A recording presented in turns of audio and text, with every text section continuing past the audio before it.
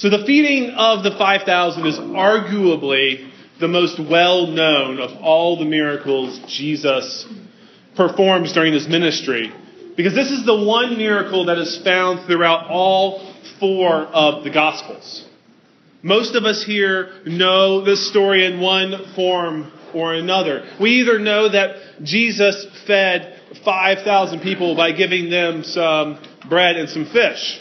Some of us know that there were actually more than 5,000 people present because women and children were not counted.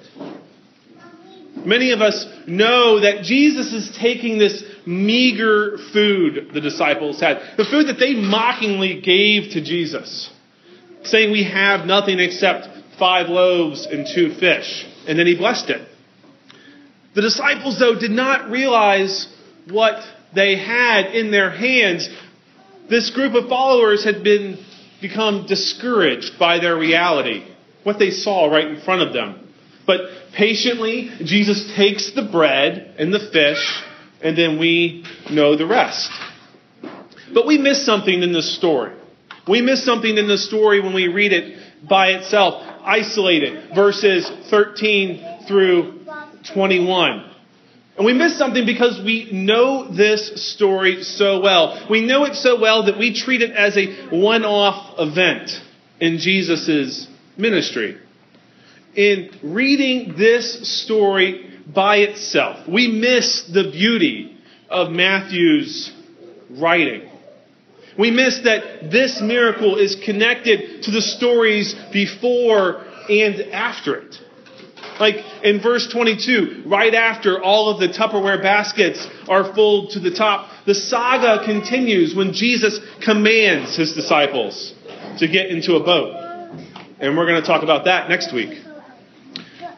When we isolate this story and ignore the previous 13 verses of this chapter, we miss that this feeding story that we just read about is contrasting another feeding story.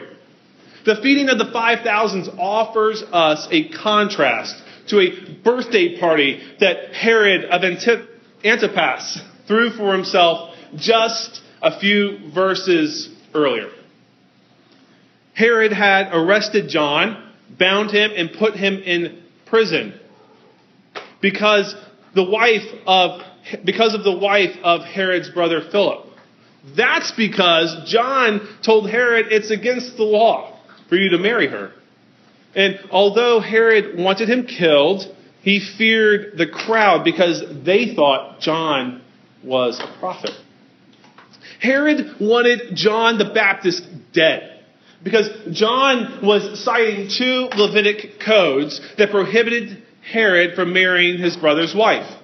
Leviticus 18:6, none of you shall approach anyone of your kin to uncover nakedness. I am the Lord. That's probably a pretty good rule. Or Leviticus 21, if a man marries his brother's wife, it's an act of impurity. He has dishonored his brother. They will be childless. John was a popular leader, and he was also a political threat to Herod's rule. But John's death posed the possibility of a greater threat. So Herod kept him alive, but still in prison. But all of this changes when Herod swears to give his daughter anything she wanted after a thrilling wedding dance. But at Herod's birthday party, his daughter danced in front of the guests and thrilled Herod. Then he swore to give her anything she asked. At her mother's urging, the girl said, "Give me the head of John the Baptist here on a plate." Although the king was upset because of his solemn pledge and because of his guests, he commanded that they give it to her. When those who are in power hesitate, they lose power. Herod feared losing control from this angry crowd if their popular leader was killed. Herod hesitated but realized then that his guests were also watching.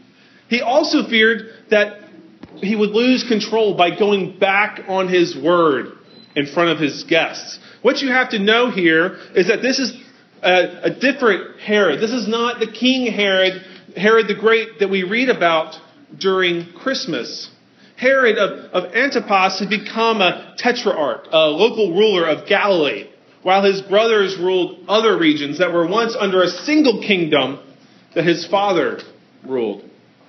John is beheaded as Herod is trying to maintain control, to maintain power that had been and was continuing to be diminished. Stanley Hauerwas, professor at Duke Divinity, puts it this way. Matthew has described the insecurity of those in power who depend on the presumption of those around them. That is, they must act in a manner that assures those they rule, as well as themselves, that they possess the power they pretend to possess. And that's where our story today picks up. Contrast is a repetitive theme that we see throughout Scripture this morning. Herod stands in stark contrast to Jesus. Both are rulers, and both have surrounded themselves with followers, people who were attracted to the power that they were wielding. But Jesus' authority is different. While Herod's power is slowly being diminished, Jesus' power is beginning to increase exponentially. These two men, while living at the same time, are living in two separate worlds. We have the two contrasting feeding stories. Two opportunities to show a leader's power, and yet we have two entirely different stories. Herod shows us pride, arrogance, scheming, and murder. While on the other hand, Jesus shows us healing, truth, and sharing. Jesus is obviously hurt by the death of John. And instead, though, of lashing out with a scheme of revenge on Herod, he teaches his disciples. He teaches us that even in the midst of despair and sorrow, there will be opportunities to care for one another. In the midst of all of that, his ministry is continuing. He has moved to another side of the lake where Herod has no power, demonstrating to his disciples and to us today God's true nature by responding to death without violence. Jesus is showing us that following him requires sacrifice, a contrast to the world that Herod is offering. Just as Jesus sacrifices everything, so too will his disciples.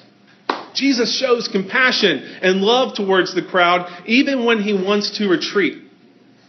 Jesus shows his power in charity for others, in the shadow of Herod demonstrating his power through murder. In this story, we see that when we give what little we have to Jesus, God will do miraculous things for those who follow Christ. In this story, we see that God uses whatever the church has in her hands and then multiplies it. We know that part of the story, but we often miss the alternative politic that Jesus is offering to us, that Jesus is offering to the world. The alternative politic that Jesus offers us exposes the realities of the kingdom of God that we often just glance over. First, God will use what we have in our hands right now. There's no need to say, one day I will, or one day our church will. God is ready to act right now with whatever you have in your hands this morning. There are times when we feel as though the overwhelming need of our community and our world cannot be alleviated with the underwhelming resources that we have. We see hungry crowds and injustice in the world and think that the 5 loaves and the 2 squishy fishies that we have aren't enough. And that may be true. What we have in our hands may not be enough to change the world today, even when we act with compassion. But when we give it to Jesus, when we give those 5 loaves and those 2 fish to God, big things will happen. Just like with a mustard seed growing to a large bush and its branches reaching out. When we give our bread and fish to Jesus, miraculous things happen. There are also therapeutic and non-therapeutic aspects to Jesus' ministry. Healing and helping go hand in hand. They're not isolated from one another. The feeding of the 5,000 is not just a feeding story. It began with Jesus physically healing people. Here, when Jesus arrived and saw a large crowd, he had compassion for them and healed those who were sick. Jesus did not heal them to further his own power. He healed them because he cared about them. He loved them. Jesus ministered to the therapeutic need of the people before he fed them. He didn't ignore their ailments and just hand them some food. Jesus' compassion extended beyond a quick fix handout.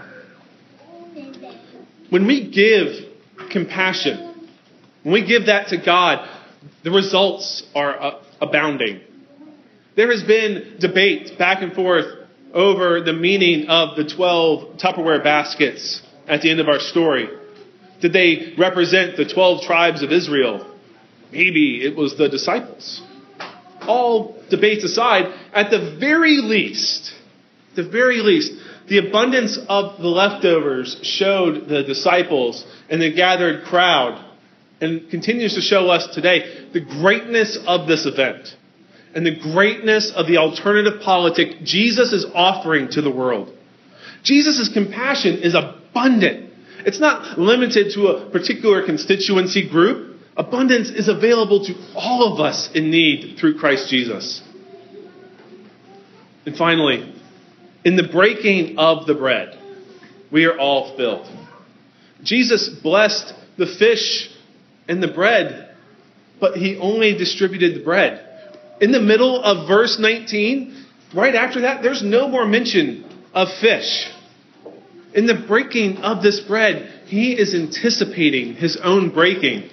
There's a sacramental element to this miracle calling all of us to gather at the table this morning. We are fed so that we can feed the world through the sharing of Christ's body.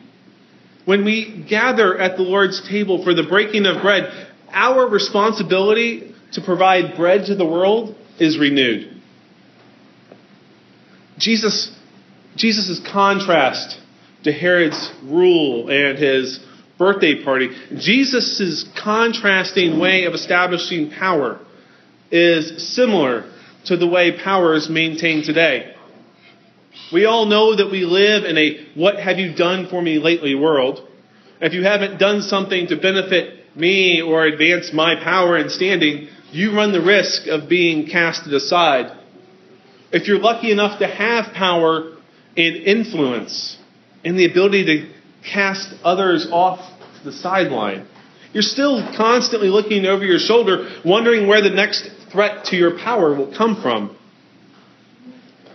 Contrasting Jesus' compassion is the desperation and the results that others pay when those who rule from a place of insecurity begin to feel more insecure. Because when those who were once in power begin to lack the power they're seeking, their lives turn destructive and desperate. Those outside the spheres of power and influence often view the world, often view all of us as unworthy of compassion. You may not be welcomed at the seat of power. They aren't welcome at the table. They are just a number, a vote, or a burden on the rest of us. Jesus' exercising of power does not seek to overcome any insecurity. Jesus is not gaining power to fill a void. Instead of killing or casting someone off, he offers new life to everyone that he shows compassion towards. His compassion is an invitation to participate in his kingdom, a kingdom being ushered in by peace. Jesus is offering us an alternative where it doesn't matter if 5,000 or 10,000 are fed. What really matters is that they were all fed. There's no agenda of pride or arrogance or power. The only agenda is an agenda of compassion. The reality of what we have to offer Jesus is something that shouldn't discourage us.